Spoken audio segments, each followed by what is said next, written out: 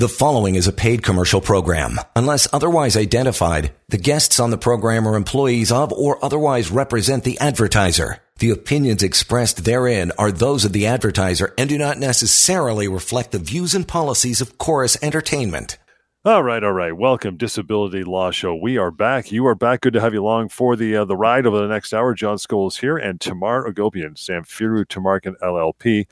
Positively reviewed the most. You can check it out on Google. They've done exactly that. Great achievement because their service and their response is amazing. You want to reach out to Tamar and her team. Always ready for that chat. No commitment, man. Just ask some questions, right? 1-855-821-5900. Email address we'll get through today is help@disabilityrights.ca. And for any other questions, you can ask them online anonymously at disabilityquestions.com. That is how that works. But tomorrow, before we get into our content, our emails for the day, you got something to talk about off the hop, pal. What do you got? Always. And actually, before I even get to the week that was, John, I have to pause on this Google review aspect of it because I had a really great turn of phrase this week from one of my clients who put up positive Google review, and I appreciate him so much. And he coined the phrase "tamazing." So not smart, tamazing. I said, I'm going to copyright that. I'm going to, get a patent out and everything. So I appreciate him very much. And if anyone's curious about reading the full review, go ahead and take a read on the Google. Because, we take great pride in it, John, because this is what we do day in and day out. And it's just so rewarding. And look, does that parlay into what I'm going to talk about this today? A little bit.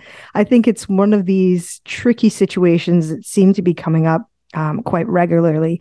And it's this idea of having a partial work capacity. And what do you do in a situation where you're not fully back to full-time hours and duties? And you're struggling with, do you continue to pursue the disability claim? Do you deal with your employer? What to do here? And I'm going to emphasize this time and again, that the main takeaway here, folks, is that we specialize in both areas. Okay. We do disability work and we do employment work. And we are excellently suited to try and do this analysis for people to figure out, look, which way do you go?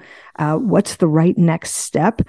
Is there exposure for the disability insurer? Is there exposure for the employer? And so I'm going to dive right into a woman that reached out to me this week. It was a follow-up call. She and I had a fairly long consult a couple months ago.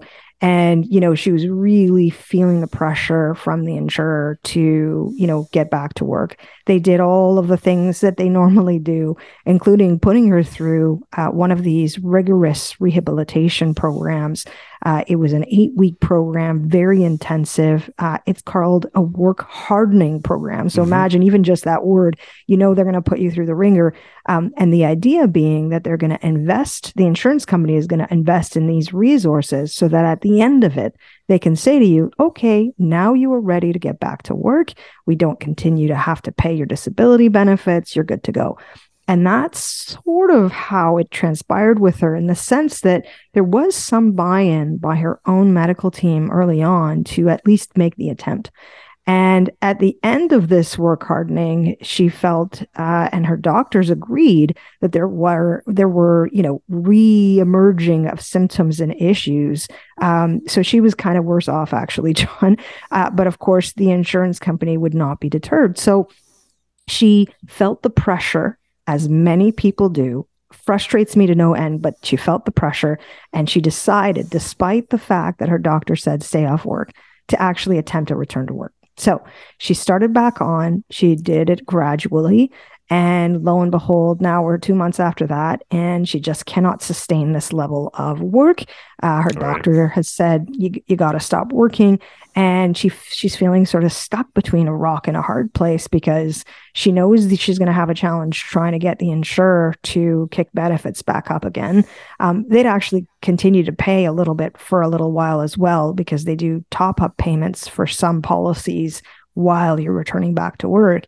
But of course, then the issue becomes, I was getting some portion from the insurer, and then of course getting some income. What do I do here? And so this is the discussion that we've been having with her this week. I had with her specifically, and we went through her options. And the key in my mind was that her doctor was supporting that she either continue to limit her hours or stop working altogether. Okay. And so I always say to people, you do have to follow medical advice. It's actually not really much of a legal question in my mind. I think that the legal rights flow from what decisions that you make about your health and what makes sense in consult with your own doctor. And I absolutely understand the frustration around the pressures and what do I do financially and so on. But this is what the insurers want. John, think about it. They've been on this path now with her for several months with the work hardening and the pressure and now the cutting off the claim and now resisting her essentially trying to broach some kind of a recurrence claim with them. And so why give them a pass? I don't want to give them a pass. And in fact, that's exactly what I said to her. So I'm in the process of getting retained. We are going to pursue the disability insurer, and we're going to revisit whether or not the employer did everything that they needed to do in her circumstances. But in my mind, when the health issues are front and center, and they often are, the starting point has to be the disability claim. No matter which way we look at it, in my mind, that's the more pressing concern because the health is primary. And that will dictate whether or not someone can ultimately return back to work, what they do with their employment, but they don't have to actually make those decisions necessarily right away. Now, I want to put the caveat out there for those who might be listening that this is not a one size fits all. This is why I wanted to start off our show talking about this topic because it is a very case by case basis. And I know people feel hesitant about contacting a lawyer and talking to a lawyer about what their options are. But for our team, it's absolutely free. You have zero pressure to retain us and move forward and start a legal claim, but at least give yourself the opportunity of having that conversation with me or someone else so that we can make those choices and you feel empowered by the decisions that you're making. Because frankly, the last thing I want to see is people getting pushed around by the insurance company and buckling in that pressure of, well, I must return back to work because what else am I going to do? They're going to cut off my claim and maybe I lose my job and I don't know. And that's the unfortunate side to all of this. And let's not forget, John, I mean, that can also bring rise to more stressors. If you've got a mental health disability, that scenario is not going to help. I mean, I can think of a dozen different ways that this can impact individuals in a negative way. And what I want to do is offer people a lifeline. I want to give them the opportunity to at least have a conversation. And then if it makes sense to actually retain us and make it my problem, because I can tell you, once we get involved, John, I mean, those phone calls and those dealings with the insurance company, I mean, that ends. That becomes my problem. I will deal with them. It is the best. I mean, because you can see that it can be a path and a journey and a frustrating one for people. And making those choices are certainly very difficult. And so I want to make it as easy for people as possible to work with us and know that we have their back in terms of going forward. And it costs you nothing, guys. I mean, we work exclusively on contingency. We only get paid if we're successful in getting money on your behalf against the insurer. And so there's no down risk. Literally, there's nothing to lose. And certainly at least have that phone call with us. Yeah, that contingency thing, I think it's worth mentioning too. It's not only, I think, the proper way to go, but it's kind of good insurance policy for clients because, rather than just casting a wide net and taking everybody on, whether they have a chance or not, you guys are not going to put in your resources and your time if you think they don't have a case. So it forces you to be honest as well, because nobody's going to get helped if you're just taking everything. You know what I mean? It's no good for anybody. So Absolutely. This way, if you take them on under the contingency, well, then they know they have a serious shot of getting something from the insurance company going forward. Right? Absolutely, John. And so this is the thing that I think most people don't seem to realize is that part of our role is to, in fact, get involved in the types of files that make sense that we think can be compensated for at the end. And so reading between the lines for those that get, that we do retain, that retain us rather, and that we move forward with, that is absolutely the underlying basis for doing so, is that we think that there are arguments to make. And that at the end of the day, those arguments are going to translate to dollars, both for our clients and obviously inevitably for the firm to some extent as well. But that's the primary evaluation. And so this is why sometimes we have actually, various conversations and emails and communications with people over a period of time, because sometimes it doesn't necessarily make sense to get involved early on, but it may make some sense down the road. And so I never want to close that door for people. I want people to have complete transparency and also have access to us so that they can ask those questions. Because I think that even when people are getting their disability benefits, John, sometimes they'll get through these stumbling blocks and they're hesitant to even think about calling a lawyer and finding out what their rights are with a disability claim. And they shouldn't. Just because you don't have a legal basis for some kind of legal claim right this moment doesn't necessarily mean that you shouldn't inform yourself about your rights. Because for the vast majority of people, they've never dealt with a disability insurer before. Never. Mm-hmm. Usually this is the first time, hopefully the only time that they have to do this. Yeah. And, there's no guidebook. There's no manual. The adjuster isn't going to tell you, okay, this is what's going to happen with your claim on week 1 and week 2. They don't want you to know, actually, because it puts you in the weaker position, so to speak, that bargaining power between the insurer and the claimant. They like to have the upper hand, John. And I like to level things out, okay? I get involved and that's the upper hand now goes away, right? Because they know what I know. I will assert myself. They know that I'm going to champion my clients' rights. And so I want to at least be given that opportunity to do that. And I think that the starting point of that is people finding out, who we are, what we're about. Let's have a conversation. And we make some choices after that as to whether it makes sense to move forward. And again, at no cost. You absolutely have no risk in terms of actually starting a legal claim against the insurer if you decide to work with us. Yeah, another fringe benefit of starting that claim, and I know it brings a great amount of relief even before you get way past to a settlement, is the fact that the phone calls stop because now they cannot contact your clients. It has to go through you. It's a brilliant shield. Exactly. And that's really the number one thing. The first thing that I do once I have that signed retainer, John, is that I send that letter, that warning shot to the insurance company saying, hey, I'm involved. Do not contact my client. You have any questions about this claim, you contact me. And by the way, I'm going to sue you after you send me your whole claims file. So send me all the documents that you have, all the reasons that you say my client is not entitled to benefits. I will start that legal claim and then I'll talk to your legal counsel about getting some sense and getting this thing resolved for our clients sooner than later. Quick break and back with more. Your emails will begin, so we'll get those on here shortly. You want to send one along. In the meantime, help@disabilityrights.ca. We'll get answered even outside the hour of the show. It's not just for the show, but it's a good launching pad for sure. The number that Tamar is speaking of to reach out and have that conversation initially, 1-855-821-5900. And we continue with the Disability Law Show. Stand by. You're listening to a paid commercial program. Unless otherwise identified, guests on the program are employees of or otherwise represent the advertiser. The opinions expressed therein are those of the advertiser and do not necessarily reflect the views and policies of Chorus Entertainment. All right. Welcome back. Disability Law Show. You have the availability and the opportunity to reach out anytime to Tamar and her team outside this hour of radio that we do every week. And you can do so by the phone call, initial contact, 1-855-821-5900, help@disabilityrights.ca. And for quick, easy to read, concise memos about the topics of LTD, it's not legal speak, it's layman's terms, so even I can read it. LTD FAQ. .ca is a good place to start as well. Okay, let's move down to Sheila.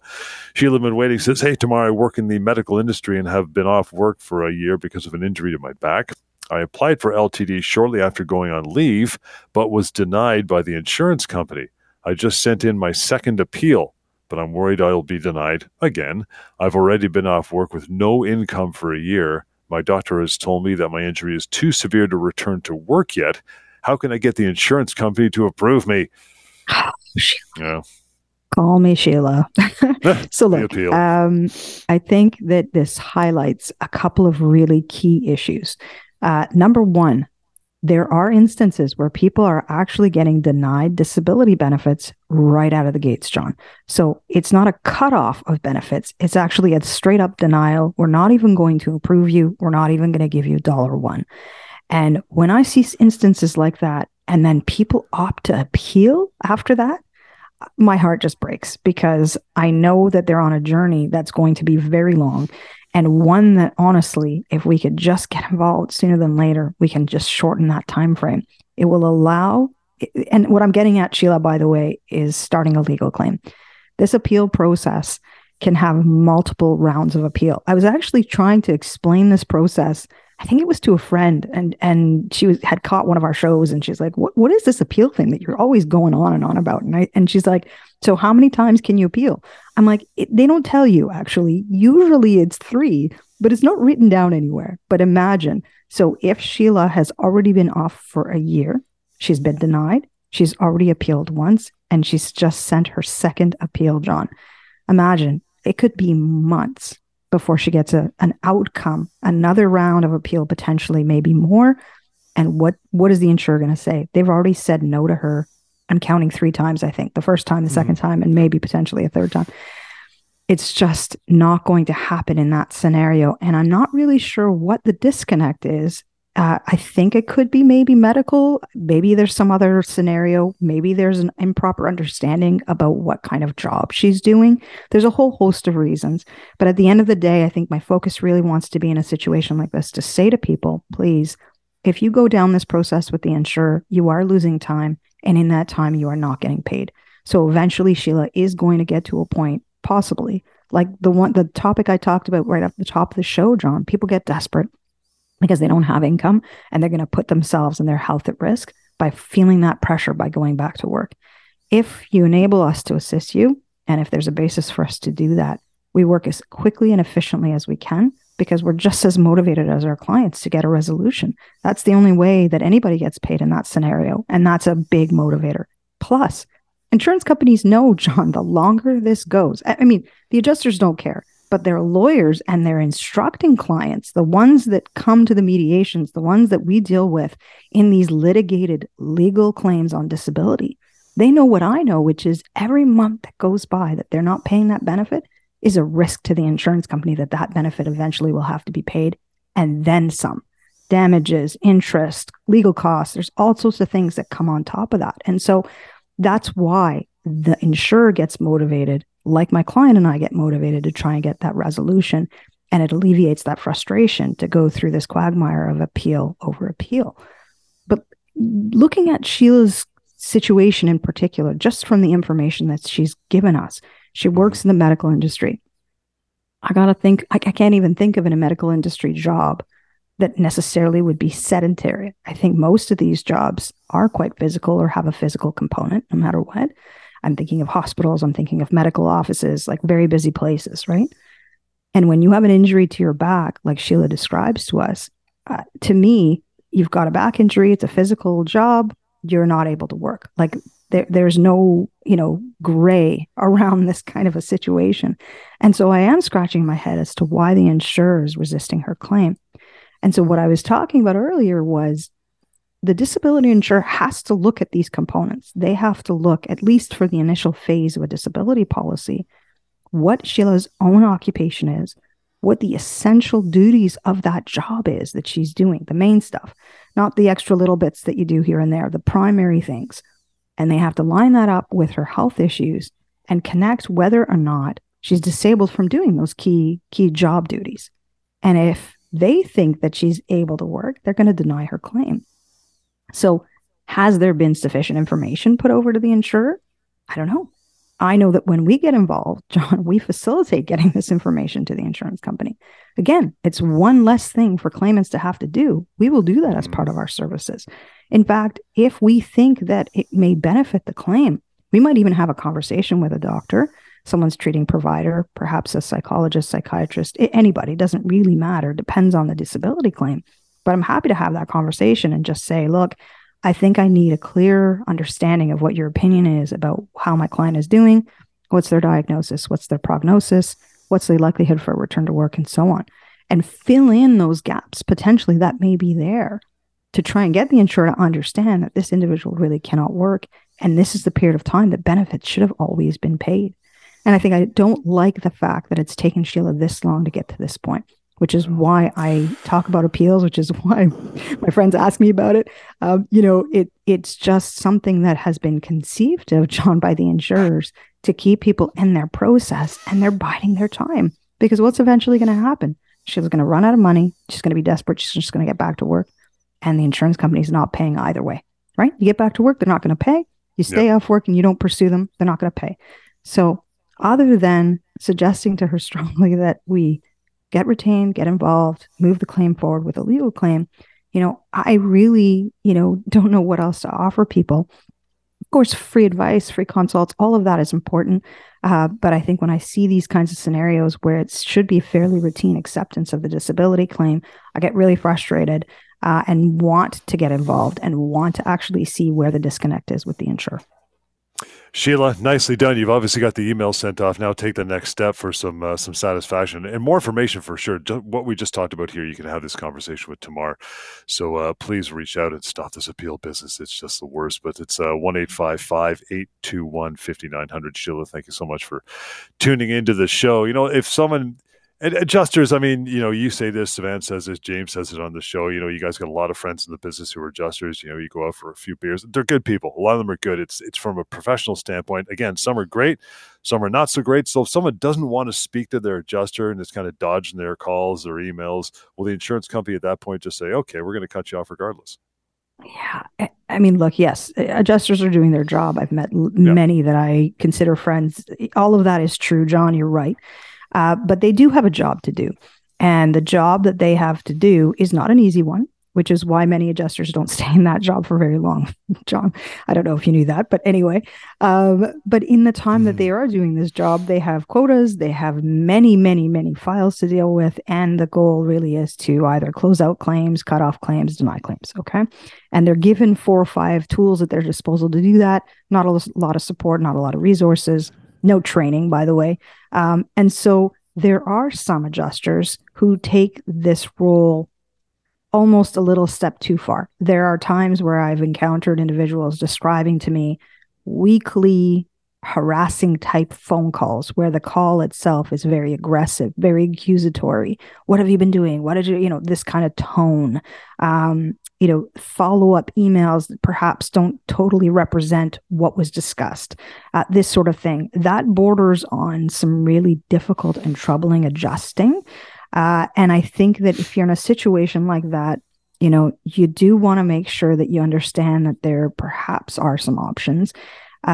The answer isn't necessarily to just ghost someone, right? You don't want to be blocking your adjuster to having that ability to work with you and adjudicate your claim, assess your claim, and ensure that they're going to release that monthly benefit, because it's a month-to-month assessment for these adjusters. By the same token, if it's bordering on actually harming your health, if every interaction that you're having with your adjuster is actually setting you back, and it's not productive, then I do think that there are some options in the sense that you can try and actually engage the adjuster and say, look, these conversations are not helpful. I'm having a really hard time working and dealing with you. Can we try and maybe do this only via email? You can also consider talking to a manager, call the main customer service line, talk to someone above this individual, see whether or not you can work that through and get another set of eyes on your claim and what's been going on. But the last thing I want people to think is, look, if I just avoid it, it's just going to go away. What would go away in a situation like that potentially is your disability benefit, unfortunately, because insurers do consider this a compliance issue. In other words, they expect that you are going to cooperate with their efforts to adjudicate your claim and that you will be responsive to their inquiries. And don't forget, these adjusters, they come at it with a high level of cynicism. They're cynical about, motivational factors and other things. I think we talked about credibility last week, John. But, I think that they get informed by things that are non-medical. And sometimes that they project that onto legitimate, honest people, unfortunately. And so there is that human element to it. And so I always say to people, look, you want to create a bit of that relationship with your adjuster where there's some mutuality, open and honest dialogue, and so on. That can only help your disability claim. By the same token, recognize that they do have a job to do, and their job is to try and bring your claim to a close as soon as they can. So I wouldn't necessarily advise that you cut off, all contact with a difficult adjuster. I would encourage people to try and work through that process. But if it's getting to a point where you really cannot manage, it's causing mental health conditions and other things, then I do think that it's appropriate to either, talk to a manager or get a medical note or something like that and work through that process, perhaps get a different adjuster assigned. But I would say that's sort of the worst case scenario. Let's get to AJ's email here with our remaining few minutes, and we'll get to part of it anyway. It says, guys, my best friend just got a denial letter in the mail from his LTD insurer, and they said that they don't consider him, here's this term we love, totally disabled. I don't get it. He's been off work for 8 months now because of severe depression and hallucinations. He has PTSD from being a victim of a robbery last year. His doctors have all said that he's not able to work and is on a lot of medications. Is there anything you can do to help? Absolutely. Yeah, absolutely, AJ. I think this is an interesting profile because the inherent basis of the disability claim is a mental health one, John. And we talk about this occasionally that, insurers and adjusters just, they've come a little ways on their understanding of adjudicating these kinds of disabilities, but not far enough sometimes in my mind. And I think that this may be highlighting this email from AJ, what he describes about his friend is really highlighting some of those difficulties, right? Because mental health conditions, they're not ones that you see on a scan. And I still see adjudication where the insurer or even the medical reviewer is saying there's no objective medical, there's no testing, there's no this, there's no that. What's that going to change?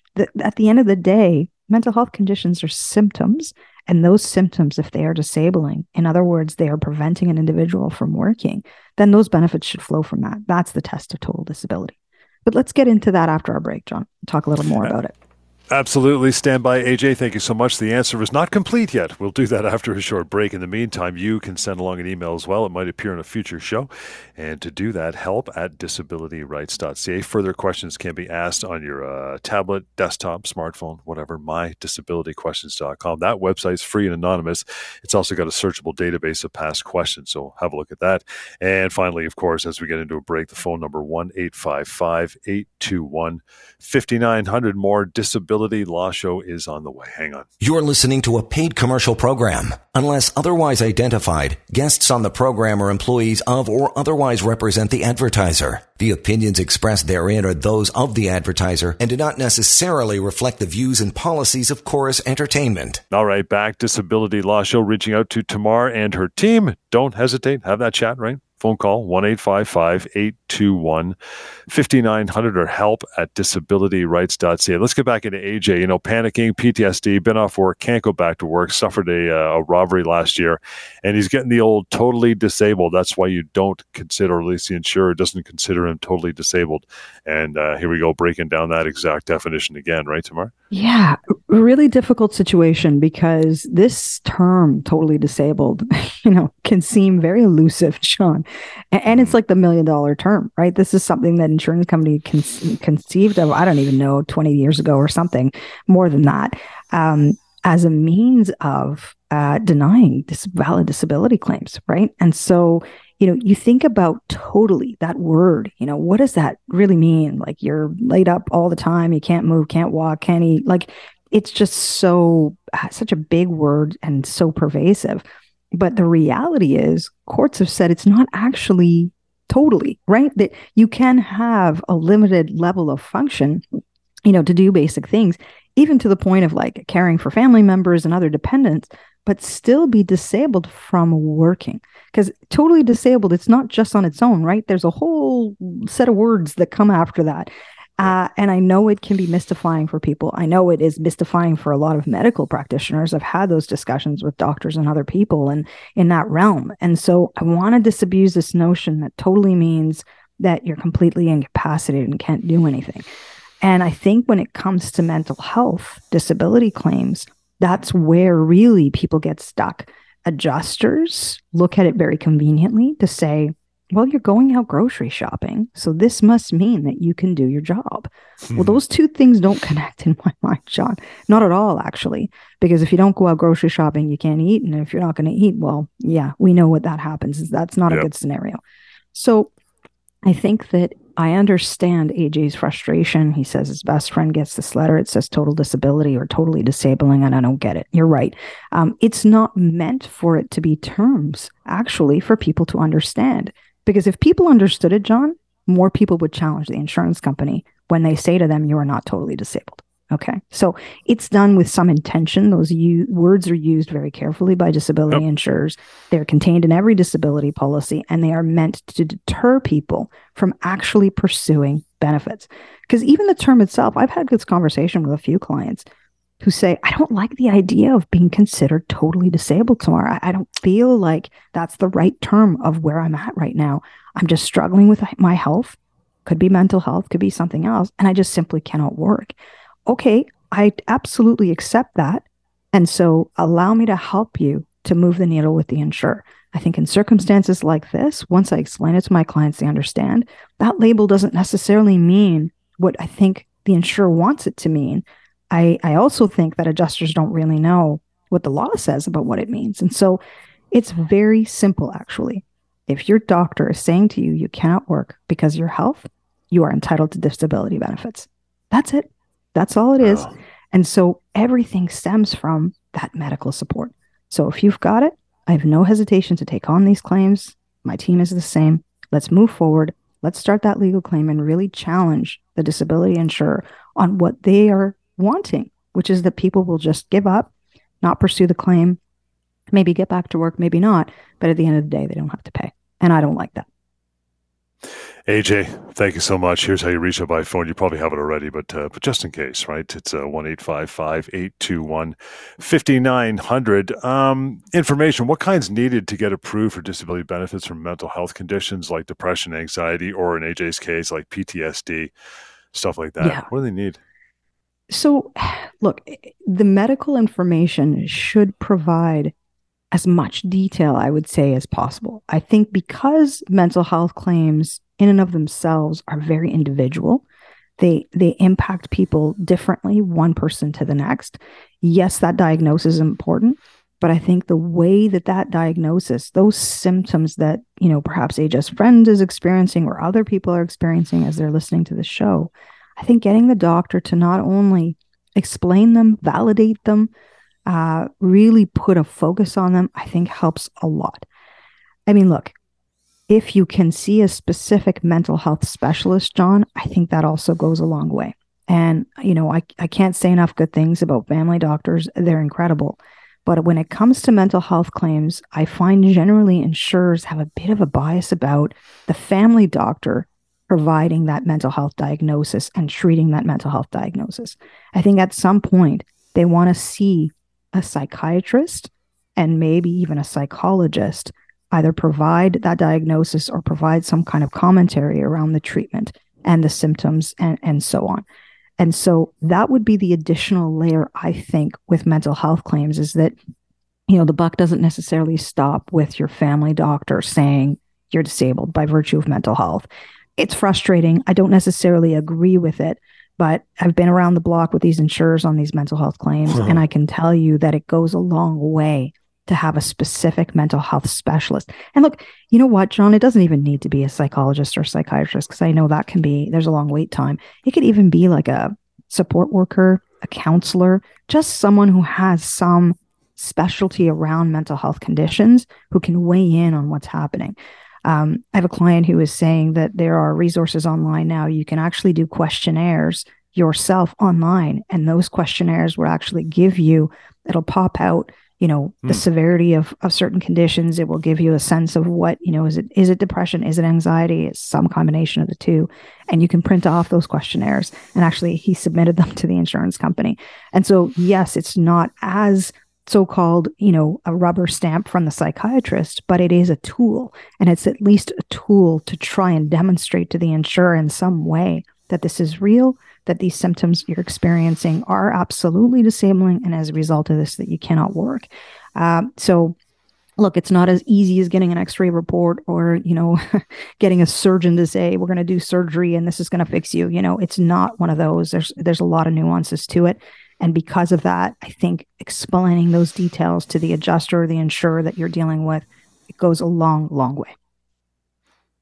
Want to get to Bryce's email after a break tomorrow. Might be scratching the surface on surveillance. Possibly, we'll talk about that because this is a crazy topic with people because it freaks them out. But we'll provide some clarity on that after a short break. But in the meantime, to reach out like Bryce is coming up in the email here, help@disabilityrights.ca, and the phone number 1-855-821-5900. We continue. Short break is right here, then coming right back on the Disability Law Show. You're listening to a paid commercial program. Unless otherwise identified, guests on the program are employees of or otherwise represent the advertiser. The opinions expressed therein are those of the advertiser and do not necessarily reflect the views and policies of Chorus Entertainment. All right, welcome back. Thank you so much for sticking around for the hour. If you haven't reached out to us yet, you can do so. Tamar and her team always ready for a chat after the show for some clarity, for information. That's what this whole show does. It opens up your eyes to things you possibly didn't know were available, or at least where you could help when it comes to your disability claim, dealing with that insurer at any time. The phone number moving forward every time, 1-855-821-5900. Email address we go to is help@disabilityrights.ca, and any further questions can be asked online. Go to a free and anonymous website called mydisabilityquestions.com. Okay, Bryce is up next. Good email here. Tamar says, guys, I've been on long-term disability for just over a year now. The other day, I noticed that someone is following me with a camera. I've been going to the gym twice a week per my doctor's advice to help ease my stress and anxiety. I'm worried that the insurance company is going to use this against me. Should I stop going if the insurance company is recording me? What can I do if they stop paying me because of this? Now, we're assuming it's the insurance company. We don't know yet, right? Right. Call the cops. Well, this is the thing, John. Yeah. I do have some people that I've spoken with, some clients that I've spoken with that have a high degree of paranoia, as they should, that this is what's happening. And then it turns out it's not really the insurer doing the surveillance. Either way, whether you suspect it's the insurer or not, I don't like the idea of actually Bryce going against his own doctor's advice that he should be going to the gym. I actually don't like the fact that he's even thinking that maybe I shouldn't go, because if the insurance company sees it, they might, see it as a basis to deny my claim. Bryce, they're going to find a way to deny your claim regardless of whether you're going to the gym or not. I think that you want to follow medical advice here. And if it's going to help with your recovery, it's going to get you there back to work sooner, and you're going to feel better about it, then I have no hesitation recommending that people stick with these plans. I think where it becomes problematic, John, and look, surveillance is a big topic. It can be really scary. It is a tool that disability insurers use because, like I said in our prior segment, there's a lot of cynicism involved. Most adjusters think that everyone's lying. Nobody's telling the truth. Nobody actually wants to work. Everybody just wants to be on disability. And nothing could be further from the truth. That is absolutely not the case. But one of the tools that they have at their disposal is to try and get a third party, an investigator, to follow you around for a few days and draw conclusions about what you're doing and your level of function, and whether you're showing or demonstrating on what they're seeing you do is actually going to line up with you returning back to either your own occupation or to any occupation. And I think that what I was getting at is that where it can become problematic is if you are observed doing things that you've actually been either told medically not to do or communicated to your adjuster that you're not doing it, and then they see you do it. Okay. A really extreme example, your adjuster, like look at Bryce. If the adjuster doesn't know that he's going to the gym at all, and that was under, advice from his own doctor, then they're going to draw the conclusion that he's physically better. His mental health is better. He's good to go. He can return back to work tomorrow. And so having that documented somewhere and having that documentation available to the adjuster, validating that level of activity, can go a very long way. Because it takes the wind out of their sails, so to speak, John. Like, then they want a gotcha moment, right? They want to be able to attack your credibility somehow. When they can't do that, it doesn't get very far. And in fact, there's been lots of instances where surveillance has actually been, considered not really that probative by the courts. They actually don't think it's all that persuasive, most judges and juries, because people will be able to articulate for themselves, look, if I could work, I would work. And there's a lot of legitimacy to that. So, is there a basis to be concerned? Yes. But, do I want to advise Bryce to change his whole routine here? No, I don't. I think he's better off just waiting to see whether or not, in fact, it was the insurer following him, or maybe a disgruntled ex. I don't know. Who knows what it could be. Yeah. But, if it's not truly, if it is actually the insurer that's going to surveil, and they are actually going to rely upon the surveillance to deny your claim, they have to tell you that. they actually have to put it in their denial letter saying, by the way, we surveilled you for 3 or 4 days. We did this surveillance and we observed you doing these 4 or 5 things. And in our minds, this really demonstrates a level of function that you should be able to go back to work. And if that's not correct, then again, this is where your doctors come in and they can provide some context. You can provide some context as to why you were observed doing the thing that you were doing. But in most instances where I've seen surveillance, John, they'll go out for 4 days and they may see my client for 2 hours of those 4 full days of surveillance. That is not representative. And in fact, when I see claims where disability insurers have improperly relied on the surveillance, I'm all over it. That's actually a great claim for me because they know that it's not persuasive. They're not going to stand before a judge and say, this is the heart of it. And an insurance company recently got their wrist slapped big time with over $1 million in damages because this is the tactic that they took. They had hundreds of hours of surveillance and they thought that was going to be the smoking gun for them to be successful in resisting the disability claim. It doesn't work that way, especially when the doctors are supporting that an individual cannot work. All comes back to the strength of that medical information. It's interesting, too, because number one, surveillance is not cheap, so insurance companies not going to do it forever, if they even do it at all. Number two, because of that expense, they're going to want to get something out of it, get their money's worth. And two, can it not be counterproductive if they surveil you for 4 days and they show something that you might have done that they seem as sketchy, but then you've got 3 other days of you doing absolutely nothing, which would actually help your side, would it not? It does. It actually, I can think of a case recently that we resolved where we just turned the surveillance on its head and it actually validated the limitations my client was asserting that was preventing him from returning back to work.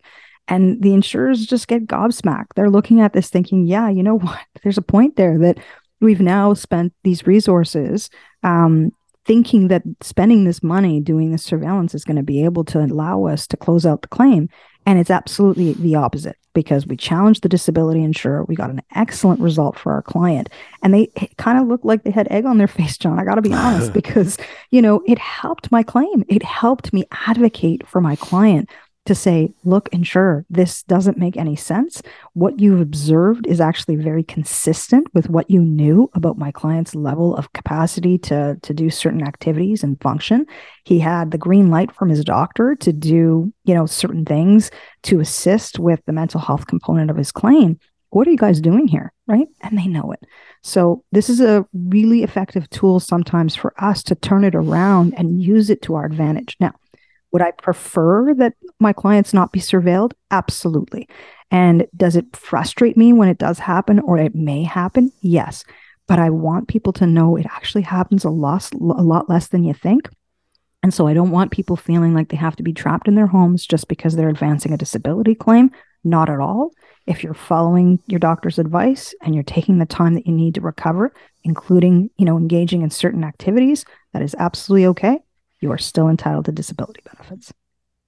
And with that, we are pretty much going to wrap it for another show. Thank you so much for your contributions through emails and otherwise. You can continue the conversation with Tamar now and her crew. It's really easy. The phone number, maybe if you want to have a lengthy private conversation with Tamar and a member of her team, 1-855-821-5900. help@disabilityrights.ca is that email address we've been using. And there's also the option of mydisabilityquestions.com to ask questions freely, anonymously.